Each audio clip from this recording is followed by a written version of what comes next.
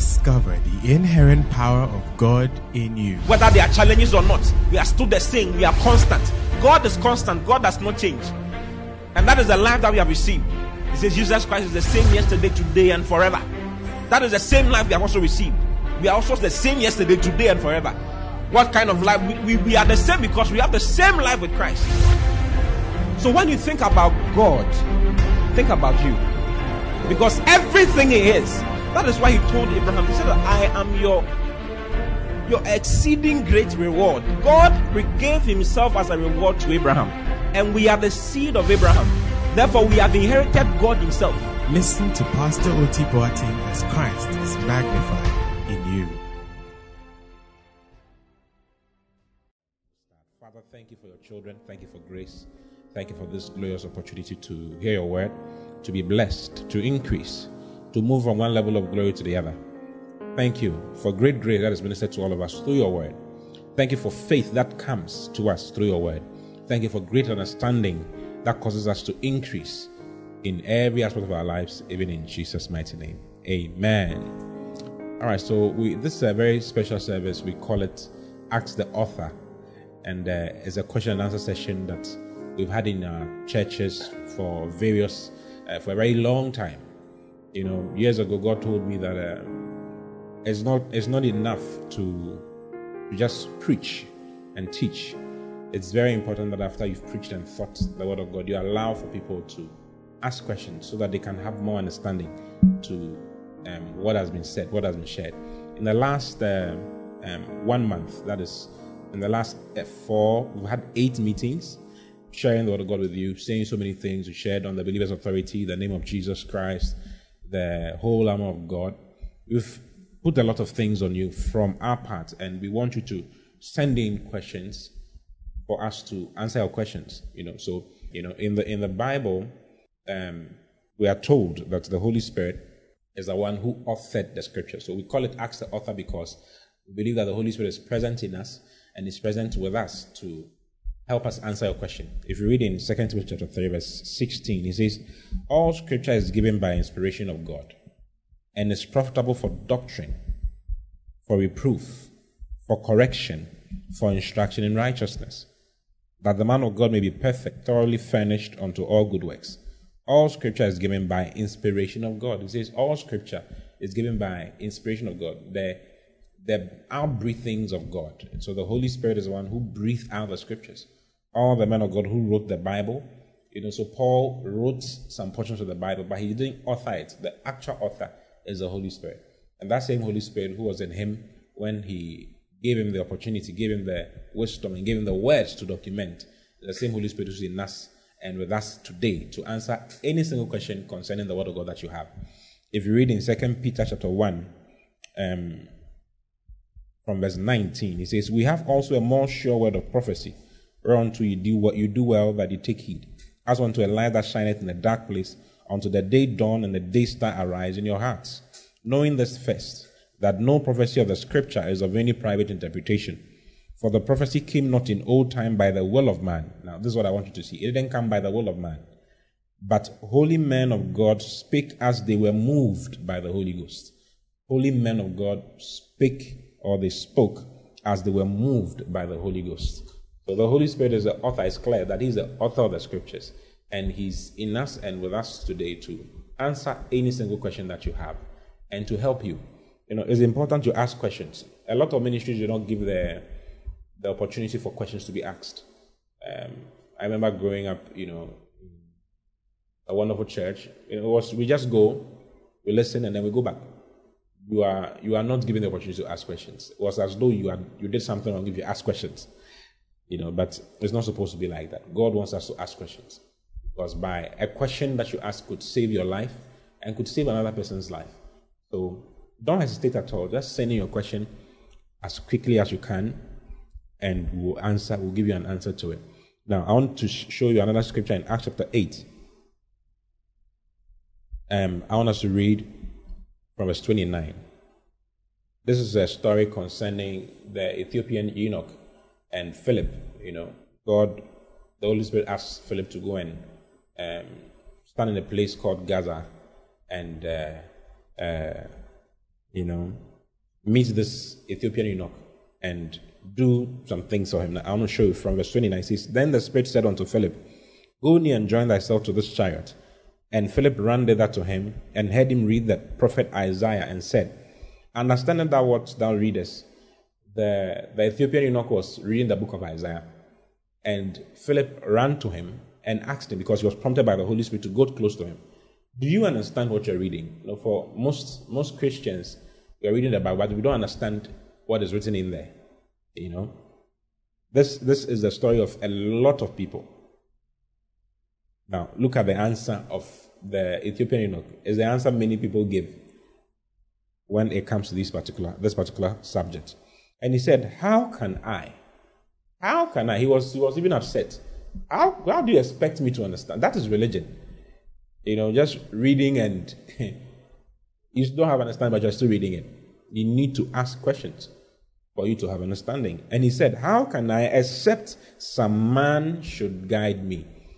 God gives you a man to guide you. So the same Holy Spirit who authored the scriptures is the same Holy Spirit who is in men that he appoints to help you to understand his word. The Holy Spirit took Philip to go close to this Ethiopian eunuch just so that he could explain the scriptures to him. And he said, from verse 31 once again, and he said, How can I, except some man should guide me? And he desired Philip that he would come up and sit with him. The place of the scripture which he read was this: He was led as a sheep to the slaughter, and like a lamb dumb before his shearer, so opened he not his mouth. In his humiliation his judgment was taken away. And who shall declare his generation? For his life is taken from the earth. And the eunuch answered Philip and said, I pray thee, of whom speaketh the prophet this? Of himself or of some other man? Wow. He was asking, who? And this is a very important question. Yeah. Who is he talking about? Is the writer talking about himself? Sometimes you read and you wonder, was Paul talking about himself, or was talking about us, or who was he talking about? The Ethiopian eunuch had similar questions. Was the man talking about himself, or he was talking about someone else? Verse 35. Then Philip opened his mouth and began at the same scripture, and preached unto him Jesus. And as they went on their way, they came unto a certain water, and the eunuch said, See, here is water. What doth hinder me to be baptized? And Philip said, If thou believest with all thine heart, thou mayest. And he answered and said, I believe that Jesus Christ is the Son of God. And he commanded the child to stand still, and they went down both into the water. Both Philip and the eunuch, and he baptized him. Hallelujah. The guy had a question, and from that same scripture that he was asking about, the Bible says that Philip explained to him and preached unto him Jesus Christ. The scripture he was reading could lead him to be born again, but he didn't know how to convert that scripture to his new birth. He needed someone inspired by the Holy Spirit, taught by the Holy Spirit, to explain things to him. Thank God for people who he sends into your life. God gives you a man who will explain. He gives you people who will help you understand the scriptures. That is why we are on set this evening with you. Hallelujah. To explain so that you can have fruits with the scriptures that you're reading. This was going to bring you salvation. It took explanations. It took a question. It took explanations into the scriptures for him to be able to have his results. I see you having results today, and I see you bearing fruits today. I see things coming to your understanding. What you've been denied in time past is going to be given to you today, because you're going to be having answers to the questions that you're going to be sending in. So I'm saying all these things to stir you up to send in questions, and God will answer you through us. Well, this evening I'm blessed to have two wonderful men of God with me on set. On my right is Pastor Eugene, who is one of our pastors in our church at Asafo, Kumase. He's blessed. He has so many people in his church, and he's a seasoned man of God. He's been with me for years, and it's a blessing, a faithful son, and he's here to help us answer some of your questions.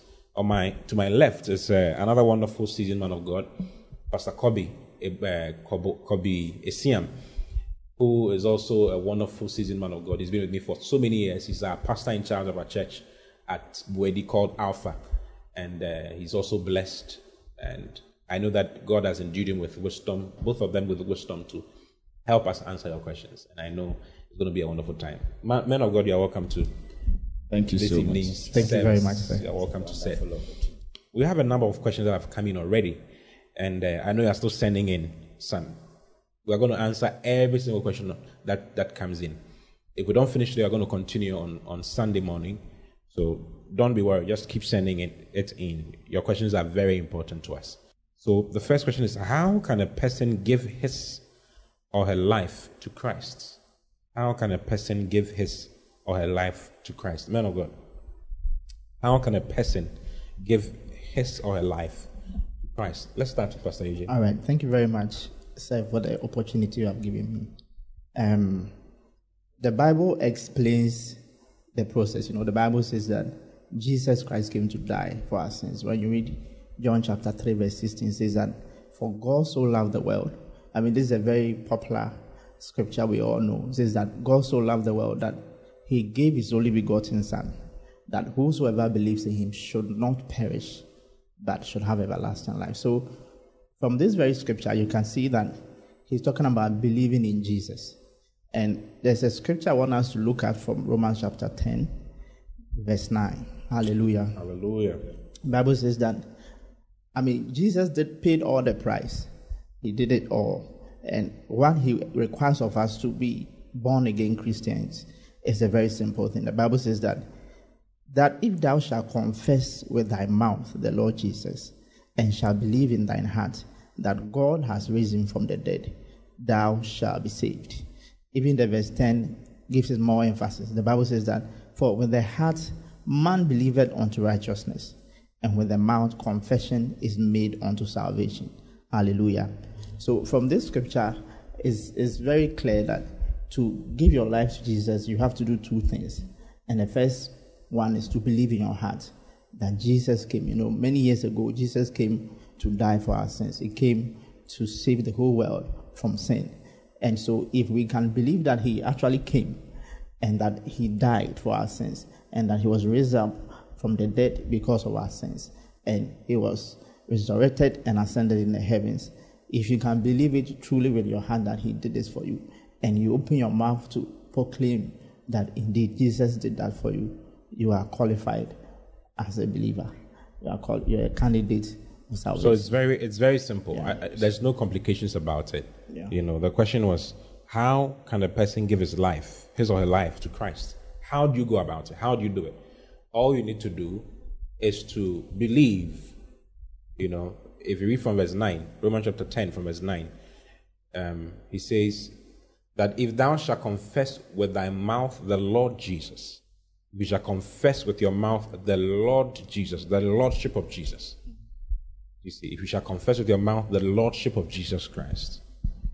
Okay, why the Lordship of Jesus Christ? Because Jesus is the Son of God, and he's the one that God has set as the propitiation for the sins of the whole world. Read in 1 John chapter 2, verse 1, he says, my little children, these things write I unto you, that you sin not.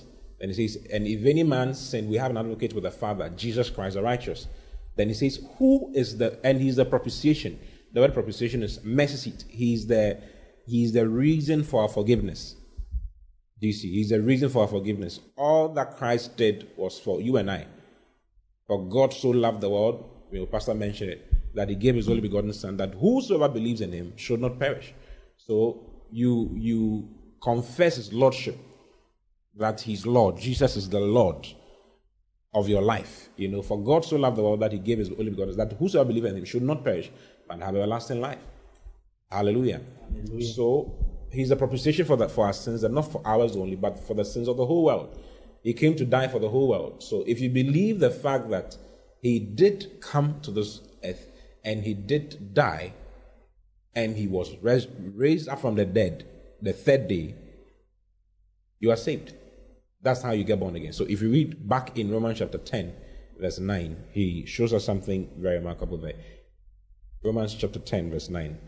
He says that if thou shalt confess with thy mouth the Lord Jesus, and shalt believe in thine heart that God has raised him from the dead, thou shalt be saved. if you believe in your heart that God has raised him from the dead, so it's not only about believing that he died, but you believe that he was raised from the dead. Because the Bible says that if Christ died only and did not rise from the dead, then are we yet in our sins. That's in 1 Corinthians chapter 15. You see, then we are still yet in our sins. So we believe the fact that he was raised from the dead. Then we are saved. Then he explains it further in chapter 10. Shows you exactly what you need to do. It's very simple. There are no complications to it. Every big thing is simple.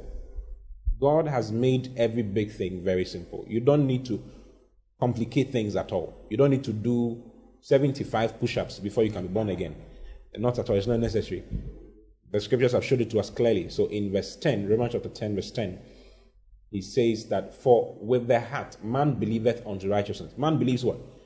The man believes in the fact that Jesus is Lord because he was raised from the dead. So you believe with your heart that he was raised. God raised him from the dead. He died, God raised him from the dead.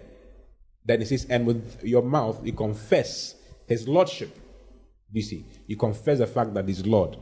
Then you have salvation. You make confessions unto salvation. Hallelujah. Hallelujah. So that's what you do.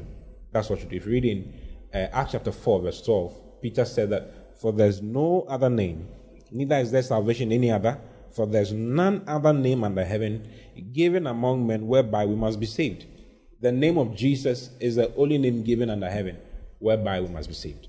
And if you confess his name, if you confess his lordship, the lordship of Jesus, and believe with your heart the fact that God has raised him from the dead, says you shall be saved. It's as simple as that. I don't know if you'd want to add anything to it. And the one beautiful example we have is in the scripture you read at the beginning, Acts chapter 8, verse 37.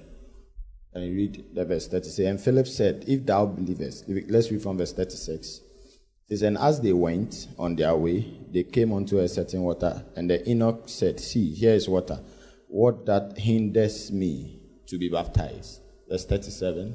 So then Philip said that if you believe with all your heart, thou mayest. If you believe with all your heart. And he answered and said, I believe that Jesus Christ is the Son of God. You know, when you read in 2 Corinthians chapter 4, verse 13, it says, we are having the same spirit of faith. It says, and we having the same spirit of faith, according as it is written, I have believed, therefore have I spoken. We also believe, therefore we speak. So what you believe, you confess. So you believe that Jesus Christ came. You believe that he died for your sins. You believe that he went to hell for you. You believe that he resurrected from the dead.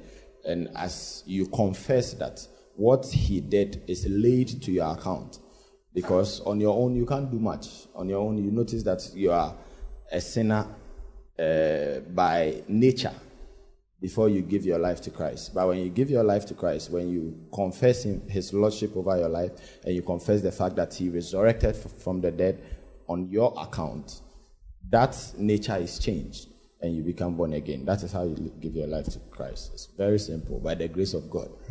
Yeah. Hallelujah. Thank you very much. It's very simple. No complications about it at all. You don't need to, thank God it's simple. You would have been in big trouble. You don't need to go and walk on broken glass. Walk on broken glasses, jump the Suez Canal or something before you can be born again. No, this is very simple. It's not complicated at all. All you need to do is to believe. Believe what? Believe that Jesus Christ is the Son of God. Believe that he's the Lord of your life. And believe that when he died, God raised him from the dead. You know, there are many confusion. There's plenty of confusion around this simple thing. You know, some people say that, well, if you don't confess that he was raised from the dead, you are not born again. You know, and we've had all kinds of things coming over the years, but the main thing is to believe that Jesus is the Son of God and believe that he was truly raised from the dead, and confess that for yourself, and you are born again. That is not a pledge. It's not a pledge you are making to God to obey him. You are taken from death to life. Immediately you do that, your spirit man is recreated immediately. It's a miracle. It cannot be explained. The greatest miracle you can think about. It's a huge miracle. Within a split second, your human spirit is recreated. So in 2 Corinthians 5 verse 17, it says that if any man be in Christ, he's a new creature. All things are passed away. Behold, all things have become new. So immediately you are recreated, and immediately you become a new creation. Then you continue by renewing your mind, finding out exactly what has happened to you. Because that is just the first step to many glorious things, to experiencing God for yourself. Hallelujah. So without that, you cannot enter the kingdom of God. Wow. And you cannot have any experience with God at all. So it's an important thing to do. If you're not born again today, you need to be born again before the program ends. So before the program ends, I'm going to lead you, to make that confession with us and receive your salvation in Jesus' name. Amen. I don't know if you want to add anything to it. Okay. Briefly. The little I want to add is the fact that we don't have to do anything. Jesus, like Pastor was saying, Jesus has done it all for us. If you read in a very popular scripture we all know, Ephesians chapter 2, verse 8, the Bible says that, for by grace are ye saved through faith. Ephesians 2:8, right? Ephesians chapter 2, verse 8. The Bible says that, for by grace are ye saved through faith, and that not of yourselves, it is the gift of God. So God gave salvation to us as a gift. Hallelujah. The verse 9 says that, not of works, lest any man should boast. So all God requires of us is to believe with our hearts. And everybody living under the sun can believe. Yeah. You don't need to do anything. You just have to believe with all your heart that Jesus is indeed the Son of God and is Lord. Hallelujah. It's for all men. It's not for some people. The Bible says, whosoever shall call upon the name of the Lord shall be saved. So long as you call upon his name, you shall be saved, no matter who you are, no matter which tribe you're from, or which country you're from, or whatever you have done. Makes no difference. Your sins notwithstanding, he shed his blood for the remission of the sins of all men, not for some, but all men. I want to show you a brief scripture about that, and then we'll go to the next question. Next very important question. Acts chapter 10. Let's read from verse 38. Acts 10:38. How God anointed Jesus of Nazareth with the Holy Ghost and with power, who went about doing good and healing all that were oppressed of the devil, for God was with him. And we are witnesses of all things which he did, both in the land of the Jews and in Jerusalem, whom they slew and hanged on a tree. Him God raised up the third day and showed him openly, not to all the people, but unto witnesses chosen before of God, even to us who did eat and drink with him after he rose from the dead. And he commanded us to preach unto the people and to testify that it is he which was ordained of God to be the judge of the quick and dead, or the judge of the alive, those who are alive and those who are dead. Verse 23 says, to him give all the prophets witness, that through his name whosoever believeth in him shall receive remission of sins. Hallelujah. That through his name, says all the prophets give witness. What prophet? He's talking about the Old Testament. Every single thing in the Old Testament give witness of the fact that through his name, whosoever believeth in him shall receive remission of sins. So your sins are remitted completely, and that means complete removal. Remission means complete removal.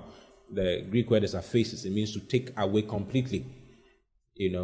So your sins are removed completely. No matter what you did, even if you've killed someone, you can be forgiven. Even if you find yourself on death row, you can be forgiven. Christ shed his blood for all men, including you. And he didn't die generically. He died for individuals. He died for you and I. He died for you specifically. So call upon his name and he will not disappoint you.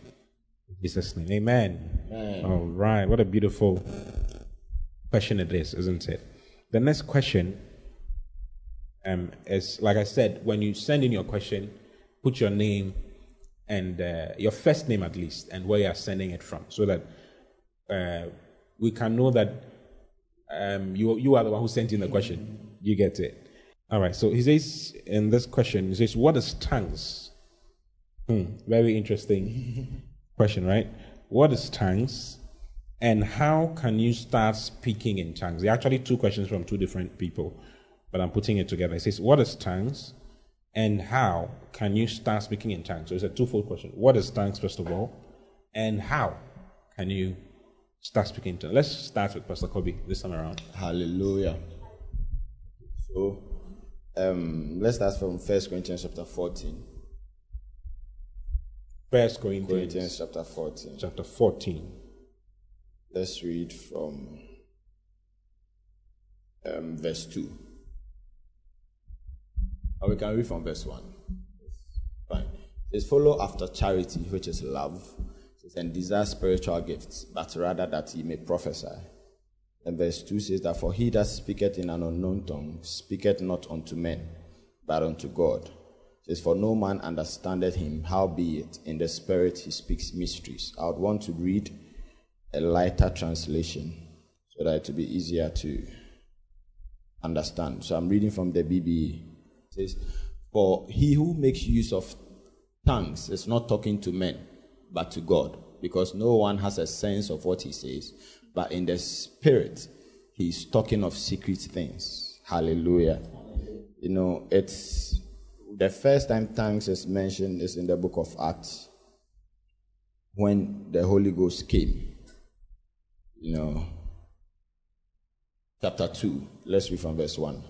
It says, and when the day of Pentecost was come, they were all gathered together in one place, and suddenly there came from heaven a sound like the rushing of a violent wind. I'm reading BB. Of a violent wind, and all the house they were was full of it. And they saw tongues like flames of fire coming to rest on every one of them. And they were all full of the Holy Spirit, and were talking in different languages as the Spirit gave them power. You know, the King James, when you read verse 4, the King James says that they speak in tongues as the Holy Spirit gave them utterance. So tongues is a heavenly language that came on the day the church was born. You know, this is where the day the Holy Spirit came. Jesus told his disciples not to move after he had given them a very important commission to reach the whole world. He told them to wait for the promise of the Father, which was the Holy Spirit. Now, when the Holy Spirit was ushered in, the first sign that they had was the fact that they received the ability to speak in other tongues as the Holy Spirit gave them utterance. No, so tongue speaking basically is speaking under the inspiration of the Holy Spirit. You know, the Holy Spirit gave them utterance.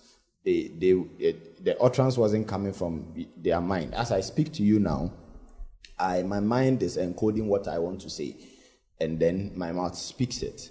But tongue speaking is the Holy Spirit giving the inspiration, what you want to say. Your mouth just does the speaking, but the encoding of what you want to say comes straight from the Holy Spirit. That is why in 1 Corinthians chapter 14, the Bible says that the one who speaks in an unknown tongue, BB, says the one is not talking to men but to God, because no one has a sense of what he is saying. It says, but in the Spirit, he's talking of secret things, because the Holy Spirit is the one giving him the utterance to speak the things that he's speaking. You know,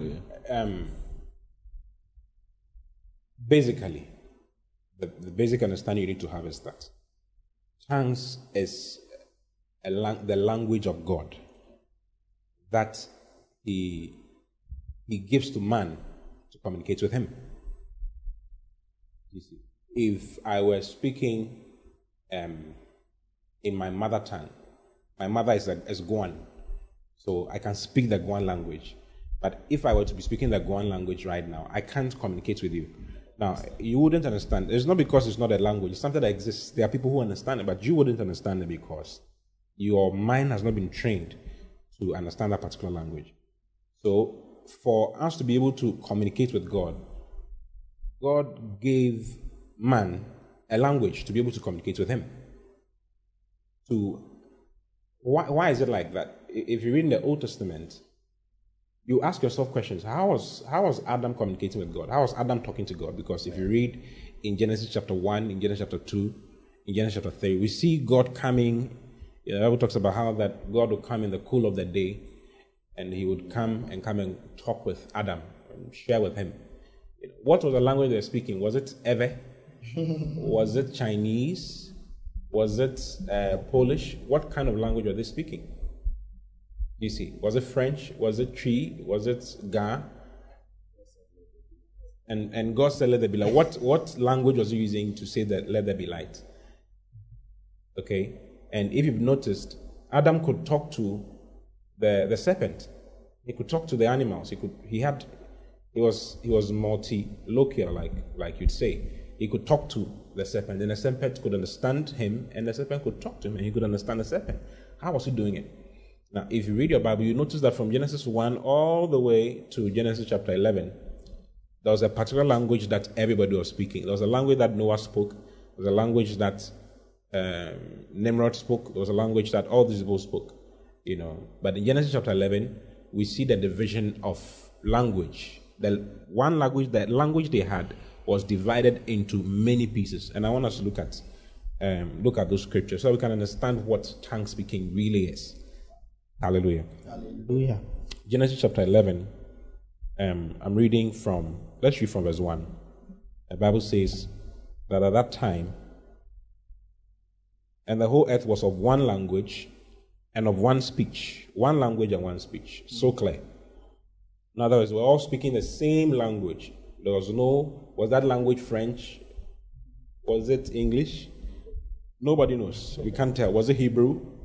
Nobody can tell. And the whole earth was of one language and of one speech.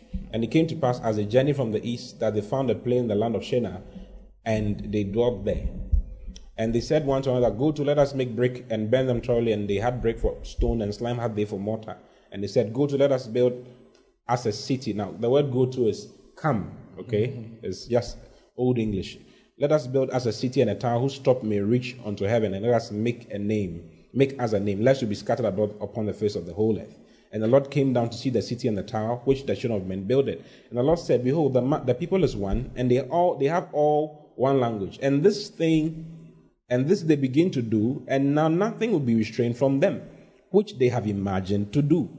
Go to, so God also used go to. Mm-hmm. Come, let us go down and there confound their language, that they may not understand one another's speech. So the Lord scattered them abroad from thence upon the face of all the earth, and they left off to build the city.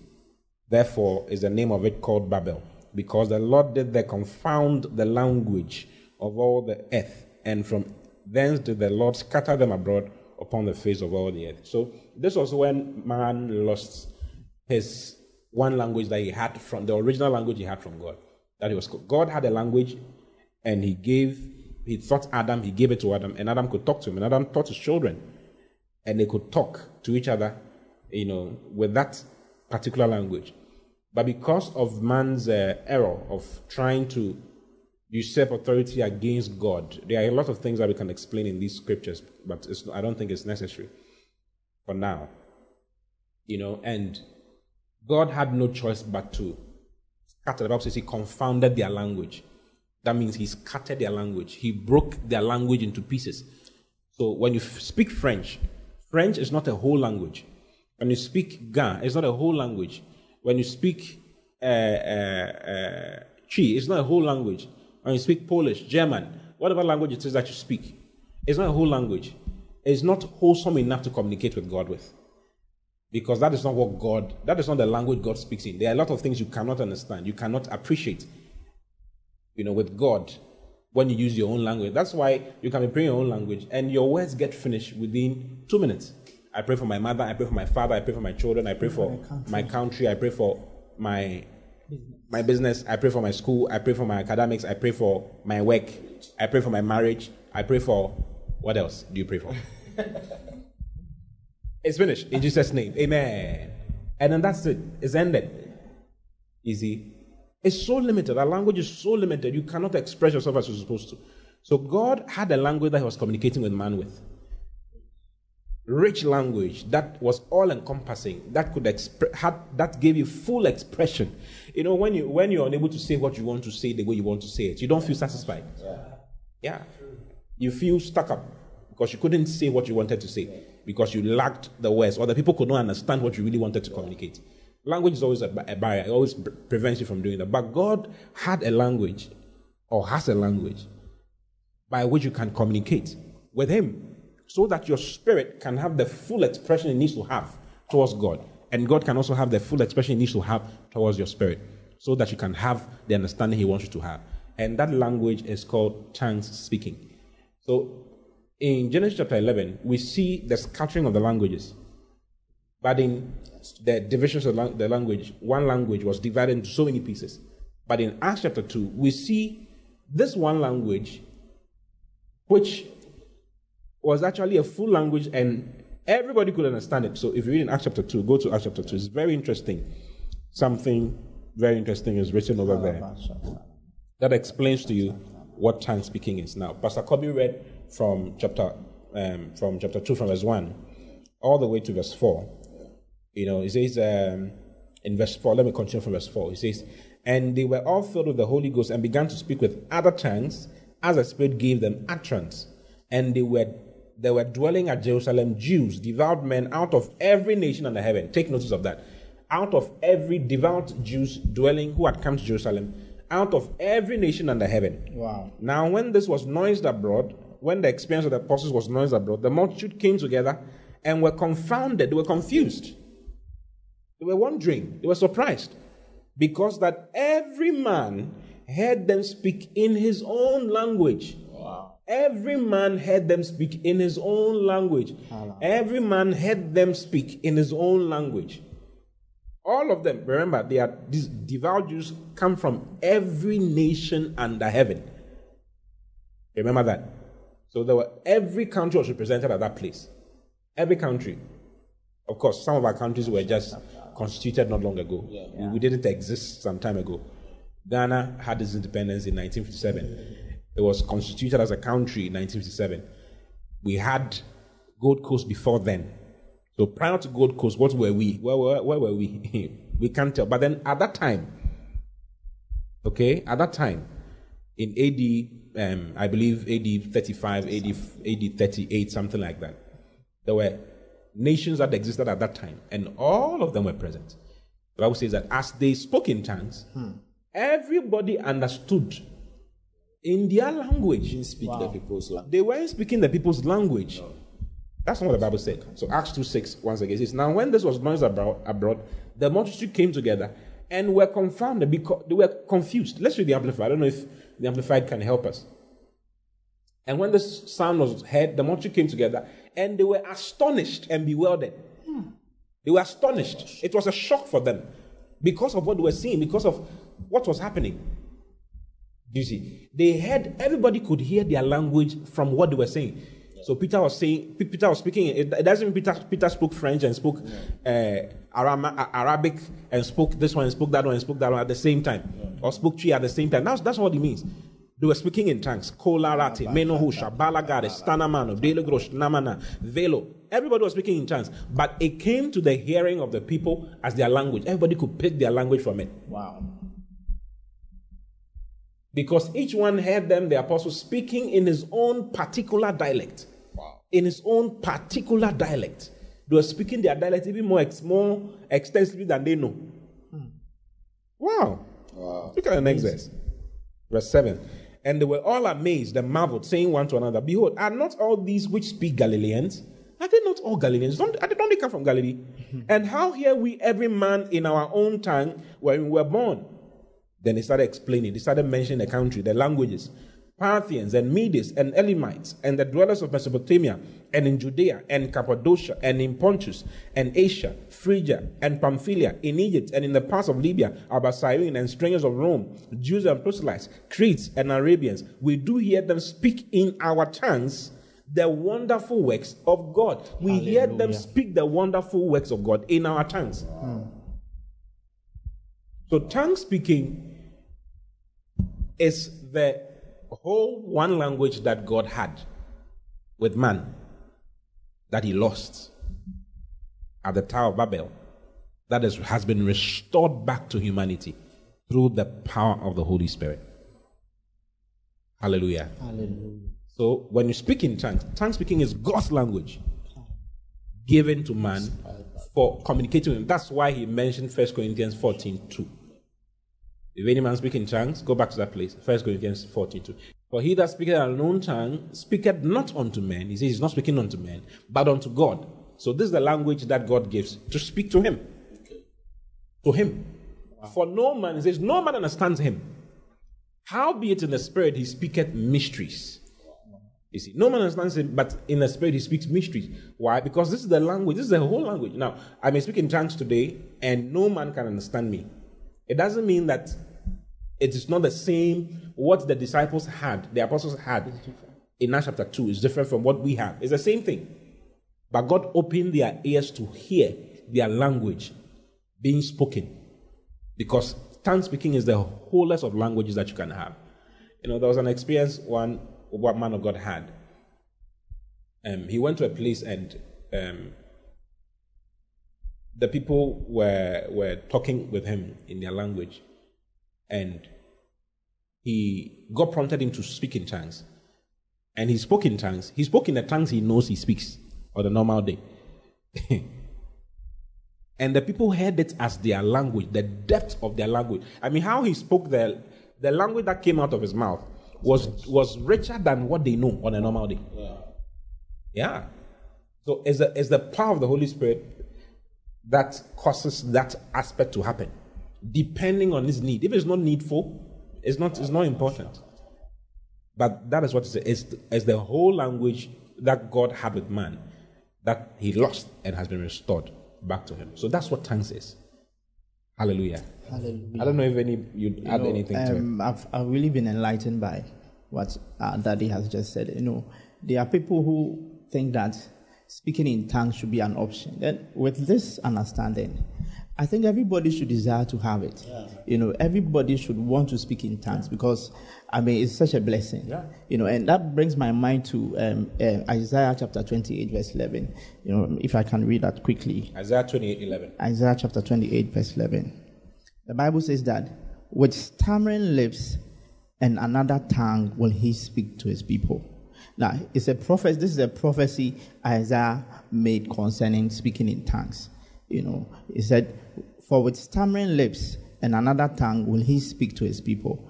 And look at verse 12. It says that, to whom he said, this is the rest, wherewith he may cause the weary to rest. And this is the refreshing, yet they will not hear.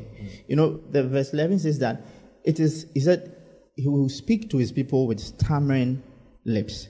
God will speak to his people. So I think it's quite an effective way of talking to God, having a communication with God. Try, like Pastor was saying, talking in your own language.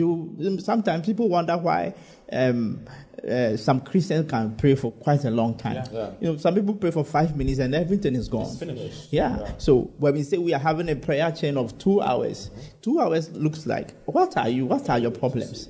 You probably it's like a big mountain that cannot be succumbed. It's as though the person carries all the problems of the world. Yeah. How many problems do you have? Yeah. What are you saying to God? It's quite interesting. So he communicates something very, very important. He says that it is the rest. Rest here means that God is working whilst you are there. God is expressing his ability through you. So this is something even the prophets of old have looked forward to. And by the grace of God, we have access to it. So I don't think it's something we should joke with at all. I don't think it should be an option for us at all, because it's such an important thing. It says that it is the refreshing. And it says that yet they will not hear. So it's something we should all look forward to. I believe that we'll have a more improved life. Hallelujah. Hallelujah. I don't know if you want to add some more. One scripture that really encouraged me to speak in tongues, also in 1 Corinthians chapter 14. When Paul said that I thank my God I speak in tongues more than you all. Wow. He was talking to a whole congregation. The man had results. Yeah. And he had results. If you look at Paul, who doesn't want to be like Paul?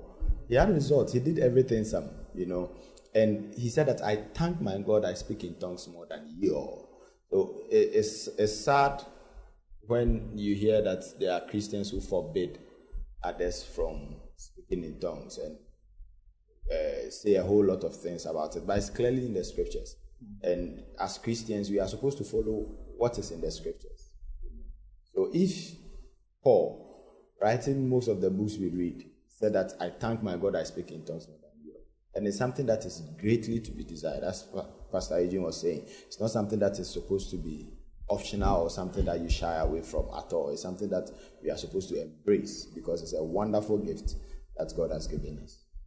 Hallelujah. Hallelujah. So this is an opportunity God has given to you to have the most wholest of languages. Wow.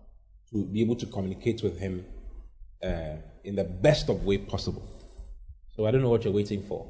Tongues is very important. It's very important. Now, the next question is, how can you start speaking in tongues? Then there's another question that has just popped in. What is the importance of tongues? So I want us to answer, how can you start speaking in tongues? How can you start speaking in tongues? Thank you, Pastor. I want to speak in tongues. How do I go about it? All right. I think it would be very important to know how people in the Bible spoke in tongues. And the first example was the one Pastor Kobe mentioned in Acts chapter 2. You know, they were waiting and they had a desire. I think I personally had that experience. I was just there, and by the time I realized, I was just speaking in tongues because I had a desire to speak in tongues. So as I was there, like they were waiting in the upper room, they had a desire. They were waiting. They were praying. Talking to God because God has said, Jesus had told them, go and wait for the promise of the Father. That's in Acts chapter 1 verse 8. Exactly. Acts chapter 1 verse 8. So whilst they were waiting, the Holy Spirit came and overwhelmed them. And the first thing that came out of them was the speaking in tongues. So it's one of the experiences. And if you look at the Bible... So what you're saying is that there are more than one, there's more than one way of speaking in tongues. Yes. The first is through desire and praying on your own. Yeah. So just on your own, you can have the Holy Spirit. You can receive the Holy Spirit with the consequent evidence of speaking in. Now, speaking in tongues is the language that you receive when the Holy Spirit comes into your life. When you receive the Holy Spirit, the consequence of receiving the Holy Spirit is speaking in tongues. I don't know if I'm making sense. Yes, please. It's powerful. All right. So basically, it's an impartation by the Holy Spirit. It's an impartation, and there are various means by which you receive that impartation. And the first one is the desire, and Daddy rightly said. The second one is we can find it in Acts chapter 19, verse 6. There's one too in Acts chapter 10, but let me read this one first. Paul had gone somewhere to Ephesus, and he met some of the disciples there, and he engaged them in a dialogue. And the verse 3, right? Verse 5, the Bible says that when they heard this, they were baptized in the name of the Lord Jesus. And when Paul had laid his hands upon them, the Holy Ghost came on them, and they spake with tongues and prophesied. So the second impartation is by the laying on of hands. When a believer or a pastor puts his hands on you and you receive that impartation, it can also be a means of receiving. There's a scripture in Acts chapter 9 concerning how Paul, we just mentioned Paul, how Paul received the Holy Spirit.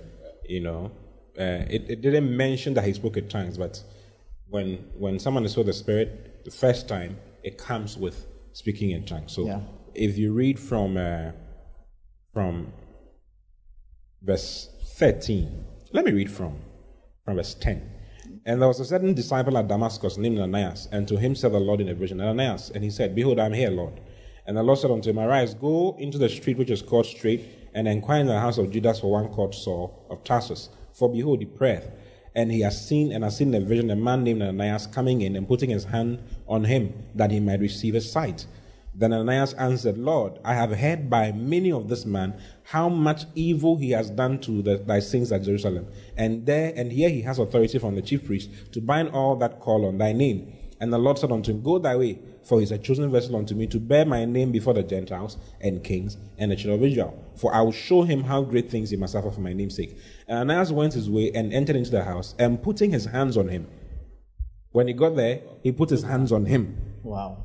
And said, Brother Saul, the Lord, even Jesus, that appeared unto thee in the way as thou camest, has sent me that thou mightest receive thy sight. That was what Jesus told him to go and do, isn't it? Wow. But then he said, and that you be filled with the Holy Ghost. Wow. So laying on of hands brings the infilling of the Holy Ghost. When someone, a believer who is filled with the Holy Spirit, lays hands on you, you can be filled with the Holy Spirit with the evidence of speaking in tongues. A similar thing is so in this particular place, it's not mentioned categorically that Paul started speaking in tongues on this particular day, but it happened. You know, Pastor Kobe was mentioning in 1 Corinthians 14:18. Paul said, "I thank my God I speak in tongues more than you all." So he was a man who was speaking in tongues. He wrote about it more than anybody in the scriptures.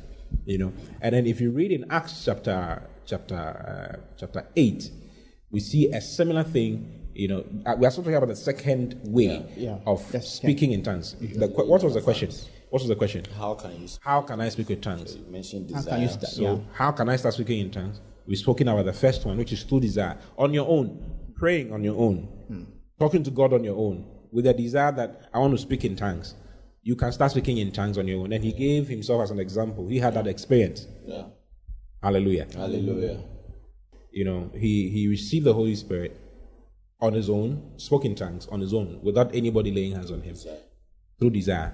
But then you can have another believer laying hands on you for you to receive the Holy Spirit.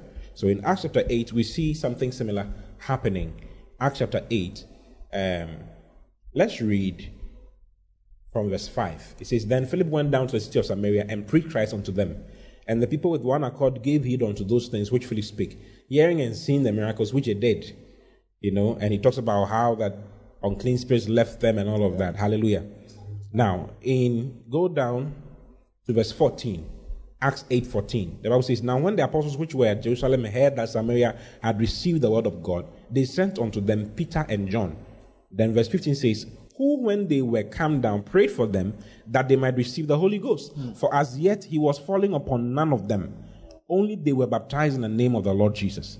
Then the Bible says, "Then laid they their hands on them and they received the Holy Ghost."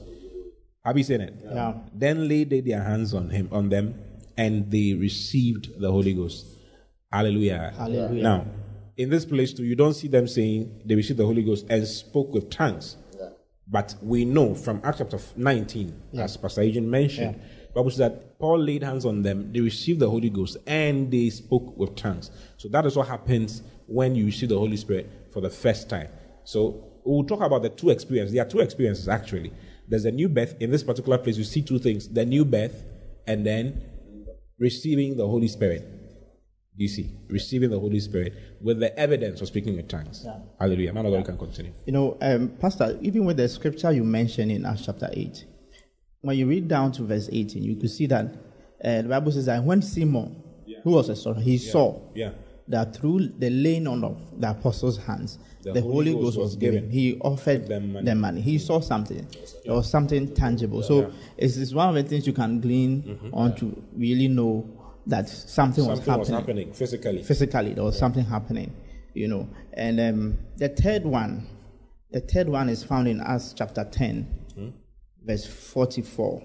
You know, this was when Cornelius had a revelation. An angel appeared to him, and then he asked him to send for Peter. And when Peter came, he started preaching to them the gospel.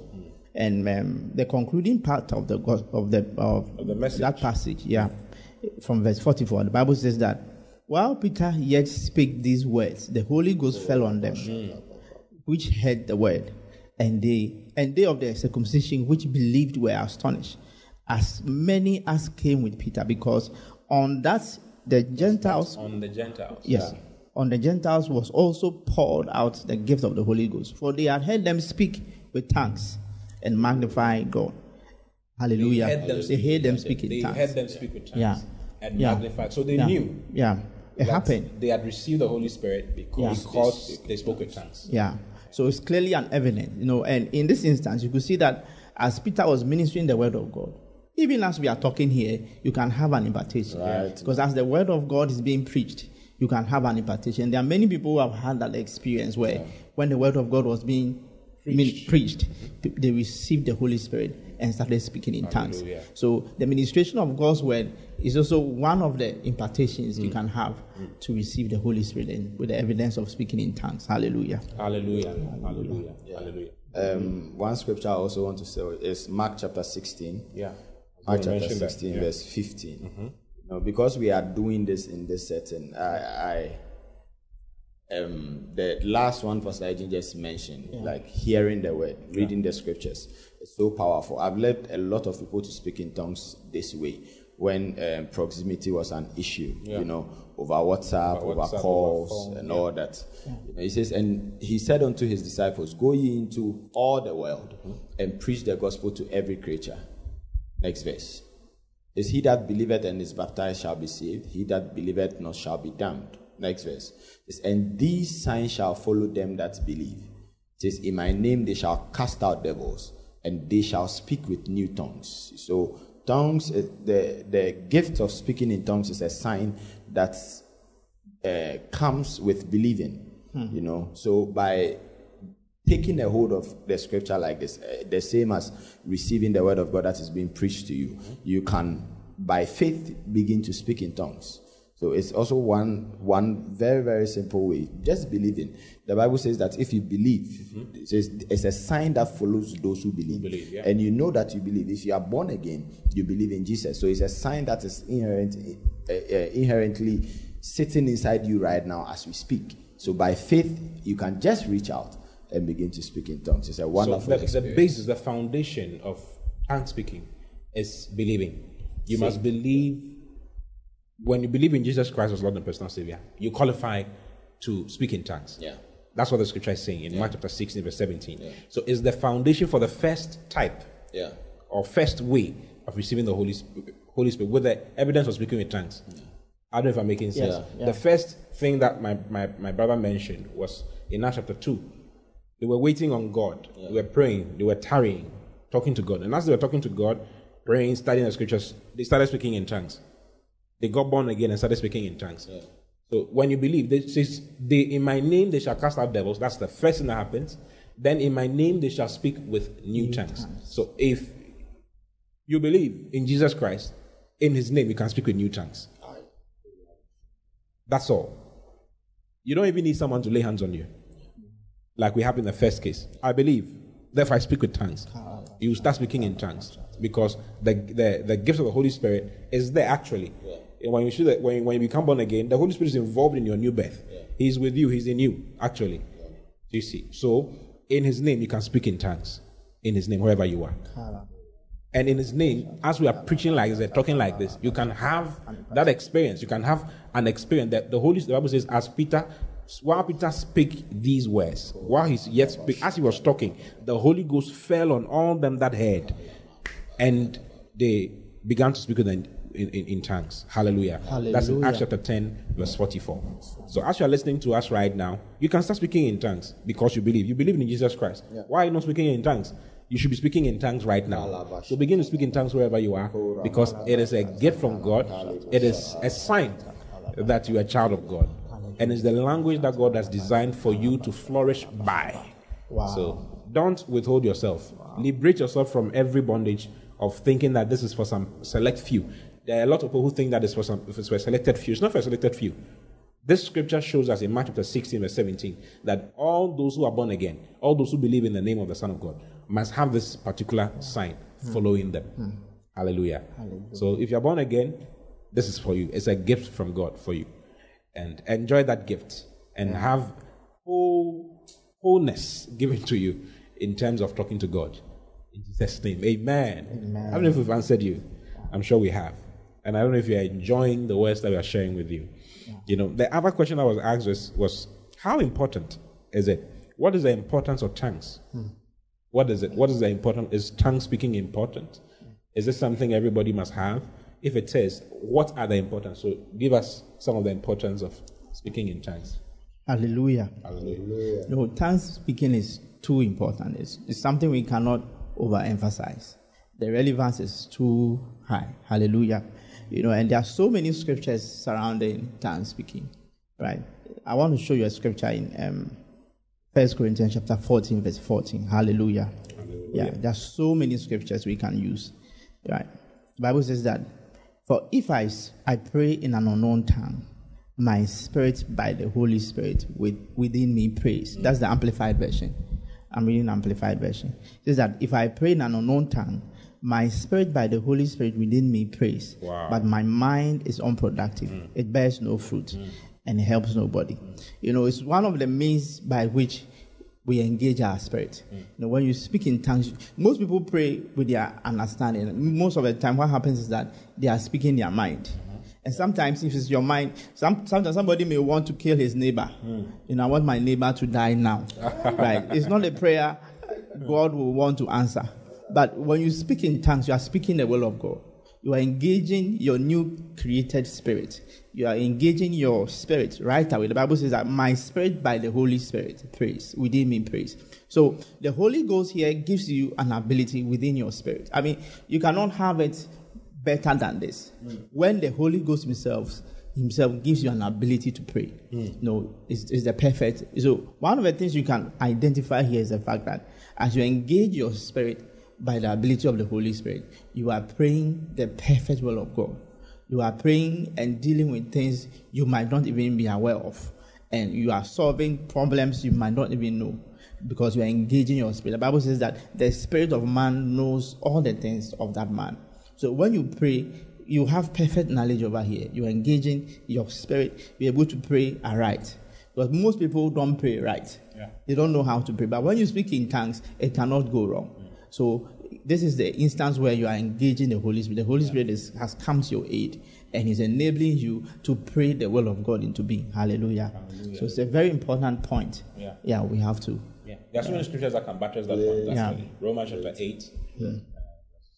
Romans 8:26.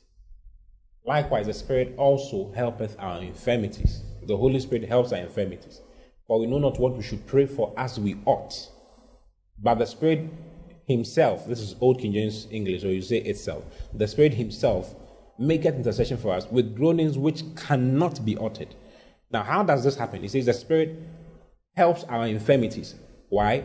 For we know not what we should pray for as we ought. Like he said, like Pastor Ajin was saying, you may think that you're supposed to be praying for your mother at this particular point, but maybe there's a great need for you to pray for your uncle, or to pray for your pastor, or to pray for yourself.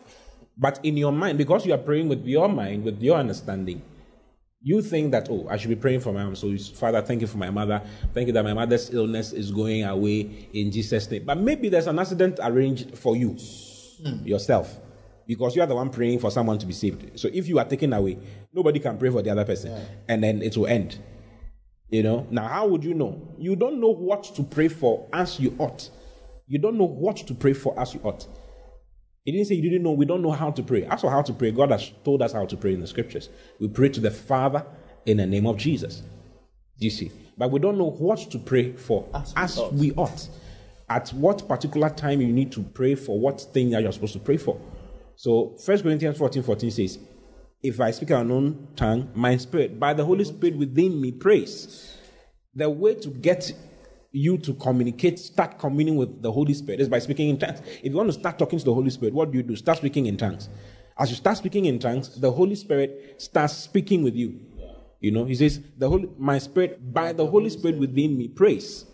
My spirit, by the Holy Spirit within me, the Holy Spirit begins to communicate with me, and we begin to, prayer is communication, isn't it? So actually I'm praying, we are praying. I'm praying with him, and I'm praying with him. It's fellowship. Prayer is primarily fellowship. You see, it says, and in that fellowship with the Spirit, he takes your infirmities. He begins to reveal to you. The Holy Spirit is called the revealing Spirit. He reveals to you what your mind does not know. 1 Corinthians chapter 2, verse 9. As it is written, eye has not seen, neither ear heard, nor has it entered into the heart of any man the things that God has prepared for them that love him. But he has revealed them unto us by his Spirit. You see, but God has revealed them unto us by his Spirit. For the Spirit searcheth all things, yea, the deep things of God. You see, so the Holy Spirit knows every single thing that you ought to be talking about and be praying about at this particular point in time in your life. And he is there to reveal them to you. He knows the things that are of God. He knows what the will of God is. So back in Romans chapter 8, verse 26 into 27, let's read from 26. It says, likewise the Spirit also helpeth our infirmities, for we know not what we should pray for as we ought. But the Spirit himself maketh intercession for us with groanings which cannot be uttered. Before you groan, you start speaking in tongues. As you speak in tongues, the Holy Spirit leads you into groanings. When he takes over completely, Hallelujah. And he that searcheth the hearts, he's talking about the Holy Spirit. He that searcheth the hearts knoweth what is the mind of the Spirit. He knows the mind of, because he's God. Because he maketh intercession for the saints according to the will of God. He knows what the will of God is at every particular point in time. So a great advantage of speaking in tongues is the fact that when you speak in tongues, the Holy Spirit he prays with you and hence shows you what to pray for as you ought. So your infirmity, your limits, your how do I even say it? Your unfortunate shortcoming of not knowing what you should pray for, exactly what you should pray. I don't think you should be firing if the enemy is straight in front of you and you are firing to the left and to the right. What are you doing? He will kill you. You are dead already because you are firing offside. So speaking in tongues is a means of firing properly. Hallelujah. Gauging properly and firing as you're supposed to. Wow. You are better off speaking in tongues because the Holy Spirit helps you to pray. This is a means to pray by the Spirit. Hallelujah. Hallelujah. I don't know if there are plenty. We have an audio devotional called 5 Minutes of Pastor T that covers some of these things. I remember there's this particular one called 10 Benefits of Speaking in Tongues, where we spoke about how important it is, the things you get out of speaking in tongues. So you can find, if it's on the podcast even, you can just find it and just listen to it and it will help you. But then we're going to mention some as much as we can. Another thing I would like to talk about is, the Bible says that the just shall live by his faith. When Daddy was teaching concerning the believer's authority, he made it so clear how that there are a lot of things that we feel it is in God's hands that actually depend on what we do. And your faith has everything to do with how your life turns out. Jesus talking about prayer mentioned that will the Son of Man find faith in the earth when he comes? Prayer is highly linked to faith. And when you read in Jude chapter 1 from verse 20, let's read Amplified. It's so interesting, so wonderful. It says that, let me read from mine. Jude 1:20. Jude is just one chapter. One chapter, so Jude verse 20. It says, "But you, beloved, build yourselves up, founded on your most holy faith." It says, "Make progress, rise like an edifice, higher and higher, praying in the Holy Ghost." Now, I want you to take note that you are building on your most holy faith, because in prayer, you are operating on the highest level of faith you can operate on. When Jesus was talking about prayer, he said that will he find faith in the earth when he comes? So in prayer, you are operating on your highest level of faith, but then you can build on that as you pray in the Holy Spirit. And the same thing. So he said that make progress. So as you speak in tongues, you are actually making progress. You are actually strengthening your faith. You are opening up your mind, opening up your heart to be able to allow the word of God to work on you some more. And the same thing is written in 1 Corinthians chapter 14, when you read verse 2. It says that the one who speaks in tongues edifies himself. You build up yourself. You charge up yourself. It says for the one who speaks in... Actually, verse 4. Verse 4. Verse 4, yes, verse 4. Verse 4. It says he who speaks in a strange tongue edifies and improves himself. You improve yourself. You improve yourself, you build up yourself, you charge up yourself. So sometimes things like timidity, things like fear, things like uncertainty, notice that as you start speaking in tongues, there's this fire that comes from God, there's this boldness that comes from God. There's a version that says that, I think it's Amplified verse 2. There's a version that says that the one who speaks in an unknown tongue emboldens himself. I don't know which version it is, I wish you could get it. But it's the one who speaks an unknown tongue emboldens himself. So one of the ways, the devil's major weapon and major way of attacking you is through fear, through uncertainties and all those things. But if you are somebody who speaks in tongues regularly, you notice that fear disappears from your life. Because as you speak in tongues, you charge up yourself. As you speak in tongues, you build up yourself. As you speak in tongues, you become bolder in the things that you know. You don't have to know so much. What you know already is magnified, is amplified in your mind and in your heart as you speak in tongues. It's a wonderful thing. Hallelujah. Hallelujah. I don't know if there's more. Yeah. There's so much more. Even with the scriptures we've quoted, there are so many. aspects of it we can dwell on, and I mean, it's really amazing, right? The human intellect is really limited. I mean, look at our current situation where we have coronavirus and people are knocking their heads on trying to find remedy. The Bible says that even the because it's an engagement with the Holy Spirit. The Bible says that when the Holy Spirit comes, the Spirit of truth comes, He will show us things to come. Yeah. He makes us aware, of a lot of things.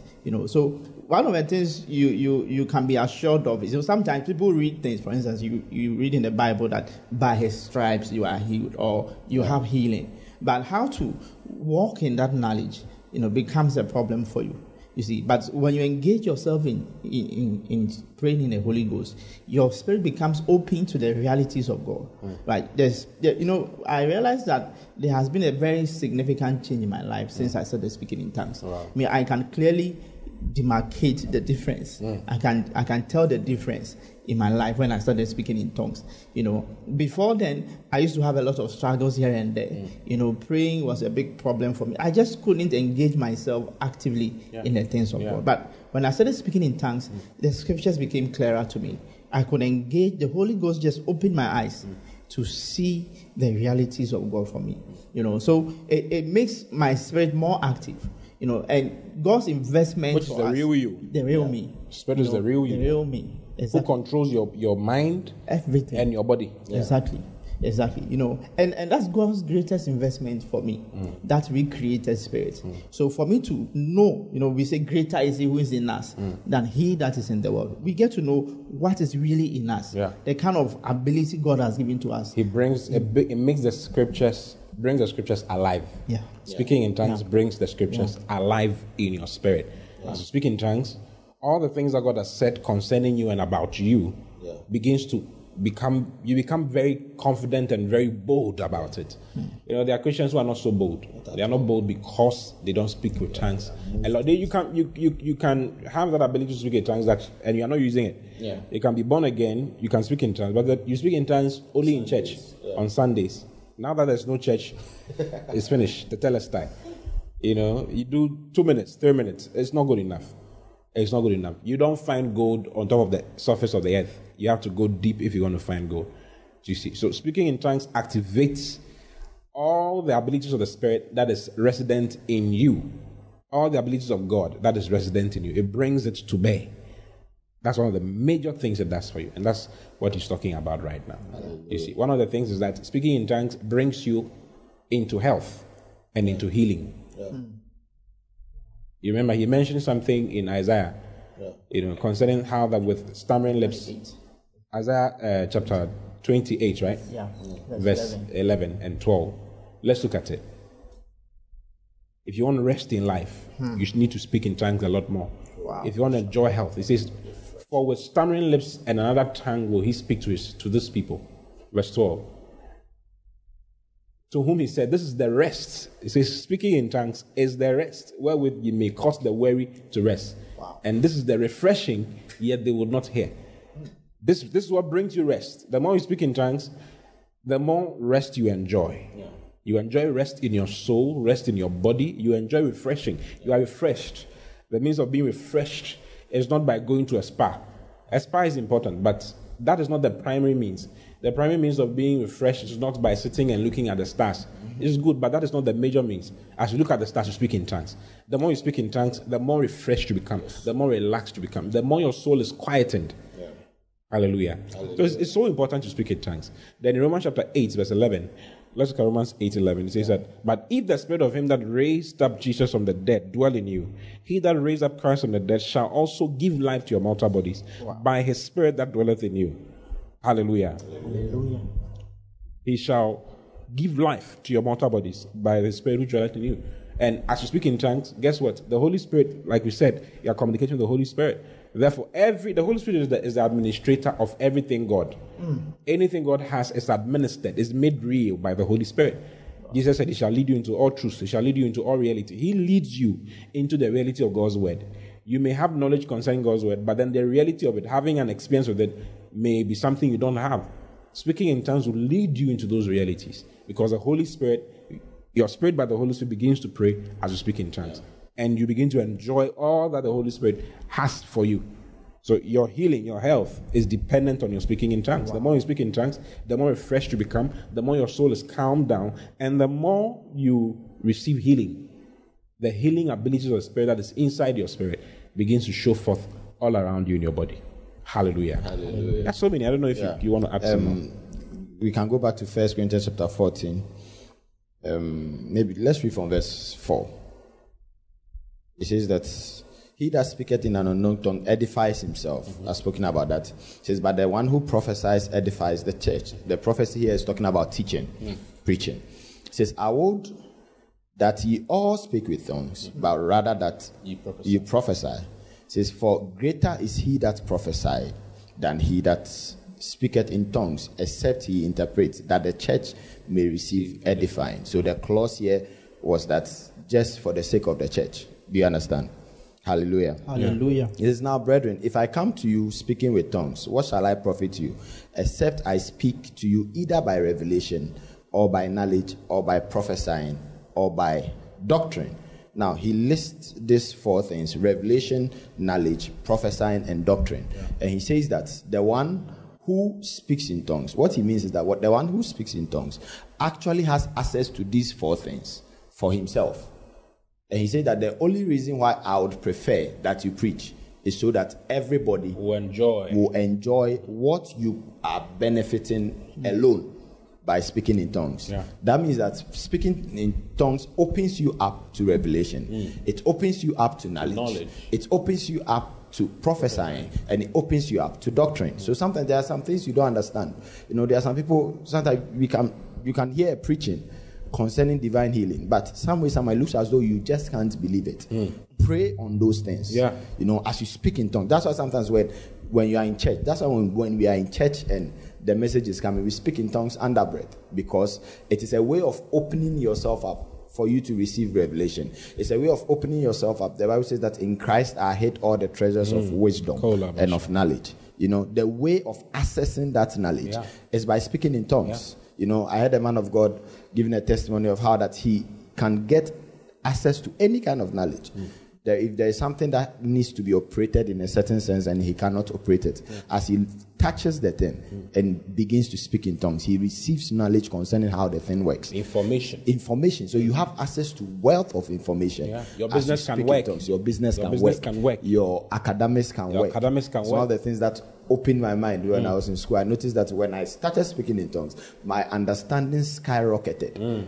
Because now there was nothing that was difficult for me to understand anymore, because as I speak in tongues, my spirit is engaged.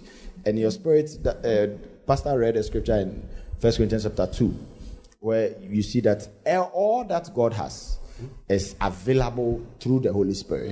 You know, he says, for what man knows the things of a man except the spirit of the man that is inside him? Yeah. It says, even so the things of God knoweth no man but the Spirit of God. Hallelujah. Yeah. And God says that, Jesus said that all that the Father has is mine, and I'll give you the Spirit, and he will declare it unto you. Yeah. So the Holy Spirit declares unto you what is God's, which is actually yours because you are joint heirs with Christ. So when you speak in tongues, you enter into fellowship with the Holy Spirit, and that communion happens in that place. You know, a lot of people have known prayer to be asking God for things, but it goes beyond that. Yeah. That is why people don't enjoy prayer. That's true. That is why your prayer, it looks as though your prayers are not answered, because God has given you everything already. What he needs is to sit down with you, to show you. You know, when you go on verse 12. 1 Corinthians 2:12. Yes, verse 12. It says, now we have received the Spirit. We have received not the spirit of the world, but the Spirit which is of God, so that we might know the things that are freely given to us of God. Verse 13, it gets better. Verse 30 says, which things also we speak, not in words which man's wisdom teacheth. It says, comparing spiritual things with spiritual. The Holy Ghost but which the Holy Ghost teacheth. Comparing spiritual things with spiritual. It's nicer in the Amplified. Way nicer in the Amplified. It says, we are setting forth these words, we are setting for this truth, not in words taught by human wisdom. You know, human intellect, human wisdom is so limited. You know, sometimes even communicating with somebody in your mother tongue, you notice that you want to say something, but it's not you can't really communicate. You can't find the words for it. Yeah. You end up beating around the bush, But it says that we are searching for this truth, not in words which human wisdom, which is taught by human wisdom. It says, but taught by the Holy Spirit, combining and interpreting spiritual truth with spiritual language. That is speaking in tongues. It says, to those who possess the Holy Spirit. So your spirit can receive information. You can know exactly what to do. Sometimes you are at a certain crossroad.